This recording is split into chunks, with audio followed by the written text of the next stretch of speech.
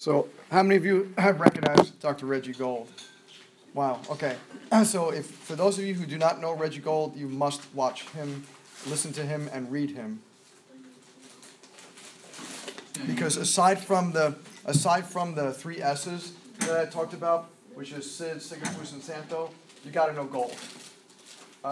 Because Reggie Gold, probably amongst all the other chiropractors that are out there in terms of history, was probably one of the most important and powerful chiropractors who ever lived. And if you have not heard his stuff, you need to hear it. This letter N was the thing I used in my office for years and years and years to do my new patient orientation. I had flip charts of this letter N, and he had acetates where like each one of the circles was another like picture. And do you remember those flip charts? And you go up like this, and then have to put them back, and they fall down and stuff. So it wasn't this is pre-PowerPoint and pre-transparencies and stuff. But he was amazing. I was in this audience here in Stroudsburg, Pennsylvania, listening to him give this particular lecture. And we brought some of our patients this was when I was practicing in New Jersey. So it brings back a lot of memories, to hear him doing this. But one of my favorite sayings that he says, and he has a lot of good ones in this, one of my favorite sayings that I learned from him, and I say this all the time in my office, is you're far better off without a subluxation than you are with one. You're far better off without a subluxation than you are with one. That's a huge saying that I say at least once or twice a day, every single day. Regarding people who are saying, well, talk to me more about the subluxation thing. Thank you, Mom. And if you really think about like the far-reaching power of what he's talking about, I just have to give you examples. So like yesterday, a patient comes in the morning, one of our first patients in the morning, and she's all excited. And I started seeing her about 5 weeks ago. She had a breech baby, and in a few adjustments, the baby turned, but we didn't tell her the baby was going to turn, right? What did we tell her? We're giving pelvis more room, right? So she went to, her OB referred her to us, and her OB told her that he's going to help turn your baby. So I told her to tell him, we're not turning any babies. What we're doing is we're giving your pelvis more room. So after three adjustments, her baby's head down now. So this is her third baby, and she starts telling me, last week she said, I've never gone into labor. I've always gone up to like 39 weeks, and then I've been induced, and I've never felt a thing, because as soon as I'm induced, they give me an epidural, so I feel nothing, so I know nothing about what it feels. And she said last weekend, which was last week, she says to me, last weekend I started having contractions, and I never had contractions before, and tears are coming down her eyes. I never had contractions before, and I'm so grateful that I'm getting this experience, because I always wanted this. Like, I never felt like I really did anything, in birth. I just kind of was there, and I'm feeling contractions, and it's really cool. Like, I'm dilated. It's the first time I've ever dilated. I never dilated before. It's like a totally different experience to have, this kind of thing going on. And then she came in yesterday, and she said to me, she had the baby. She brought the baby. Her husband brought the baby, and she had the baby. And she said, listen to this. She said it was amazing. She said, you adjusted me on Wednesday. Wednesday afternoon, I started having more contractions, real, honest-to-goodness contractions. I went to the hospital on Thursday morning, and right before I went to the hospital, I was walking down the hall in my house, and all of a sudden I felt something. It was my mucus plug. I never felt it come out. It was the coolest thing to actually feel it release. And when we walked into the hospital, I started filling out the paperwork. My water broke. I never felt my water break. Before that, they always had to break my water, so I never actually feel it broken and so on. And then I actually felt labor. I had labor. I went through contractions. It was really cool to have the experience I never had before with the other two kids. And the only thing that was different was what? Getting adjusted. Right? You're far better off without a subluxation than you are with one. Right?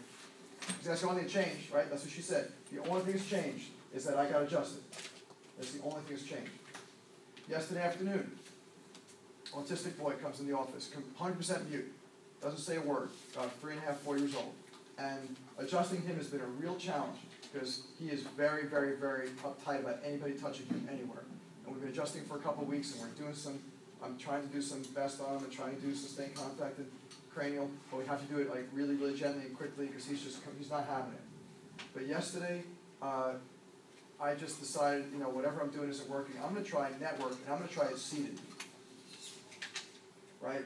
I don't know what on earth I'm doing, but you kind of do this. After you've been doing this for a while, you say, all right, I'm going to adapt. Because nothing I was doing was working, and I could see he was getting to a point where he was going to be upset. I could just see it, because I kind of getting to know what his cues are. So I went behind him, right? Instead of trying to face him, or have him lie on his back, or have him lie with his dad, I had his dad sit him on his lap, and so the kid's over here facing this way, and I'm behind him like this, and the dad has a phone, so he's watching, whatever the heck he's watching. And I palpated his spine, and I determined the areas to do the network adjustment, and I did the network adjustment, and it was absolutely amazing to watch him just like this, because he's always like this, always just so tight, and I'm doing these contacts on him, and I'm watching him just goes like this. And then I'm all done, and this is the first time he's done this. He looks at me like this, and he smiles. And then he gets up and goes. But he's never looked at me in the eyes. He's always looked, when there's two looking at you, right? Like, if I'm looking at Chris now, so right now I'm really looking at Chris, or I can kind of look at Chris like this. So I'm looking towards him, but I'm not looking at him, right? So he looked in my eyes, and I looked at him, and he smiled at me, this beautiful smile that I've never seen before. And I was like, holy cow. And Dad's like, oh my God. Because he usually doesn't smile at anybody at any time except for his mom and daddy. Right? That is why we do what we do. Right? And I'm not expecting him to get adjusted and suddenly start speaking a blue streak, although that might happen. I'm expecting this to be a long process, but that's like why we do what we do. And that's what he talked about. Right? And the reason, I truly feel, the reason that I am gifted to be here in front of you guys and gifted to have the kind of practice that I do is because of Dr. Sid, and because of Sigafus, and because of Santo, and because of Reggie Gold. Like those four guys, I spend most of my time listening to over and over and over again. Reggie Gold has amazing tapes. If you want to get some CDs, because he doesn't have a whole lot of stuff on the internet, but if you want to get some CDs, he's got some amazing CDs. He's got one set of CDs that's just philosophy, and there's like 12 CDs of just chiropractic philosophy, like you've never heard before. Unbelievable stuff. And then another 12 CDs on an application of the philosophy. So I highly recommend you listen to his stuff. He passed away a few years ago, unfortunately. So you can't, all these greats that I'm talking about, unfortunately, aren't with us anymore. But we are standing on the shoulders of giants. Right? I want you to get that. That's why I'm showing you a lot of these chiropractors, because these are the giants that came before us. These are the people who fought for us. And the people before that, they were in jail for you, right? These chiropractors, like that, the 300 or so chiropractors whose names are in the, by the bell tower over here, the clock tower, they went to jail for you to be here. Just like the people in Normandy who gave their lives, on D-Day for us to be here to have freedom. Well, those chiropractors gave their lives. Some of them actually dying in prison or because of being in prison for us to be here, right? For me to be able to say what I'm saying to you, took a lot of people behind us to get to where we are today, right? So that's the beautiful thing, and why I'm showing you these great chiropractors, because I want you to realize how important our history is, and to study the history. And so many of you are asking me always, like, how do you stay so philosophically on top of things? It's because this is what I listen to all day long. And I told you about Sig Talks, right? The app. Did I tell you about that? I don't know how many of you guys are listening to it. I know a couple of you guys have told me you are. Sig Talks. Jim Sigafus' son is putting Sigafus' talks on a podcast. There's like 40 podcasts now, where he takes a clip of his father and he gives like a 10-minute clip, and then he talks about it. You guys have to listen to this kind of stuff. I hope they start doing this with Sid Talks and Reggie Gold Talks. I think it's so worthwhile. There's so many things out there, so many resources that you can do to put this stuff in your heads, so that when someone talks to you, you have the philosophy like embedded inside of you.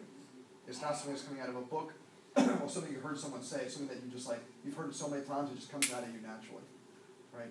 And that's why I will play all this stuff and keep on playing it every quarter, because I want you guys to really get it. So these aren't on YouTube? Yeah, this one's on YouTube.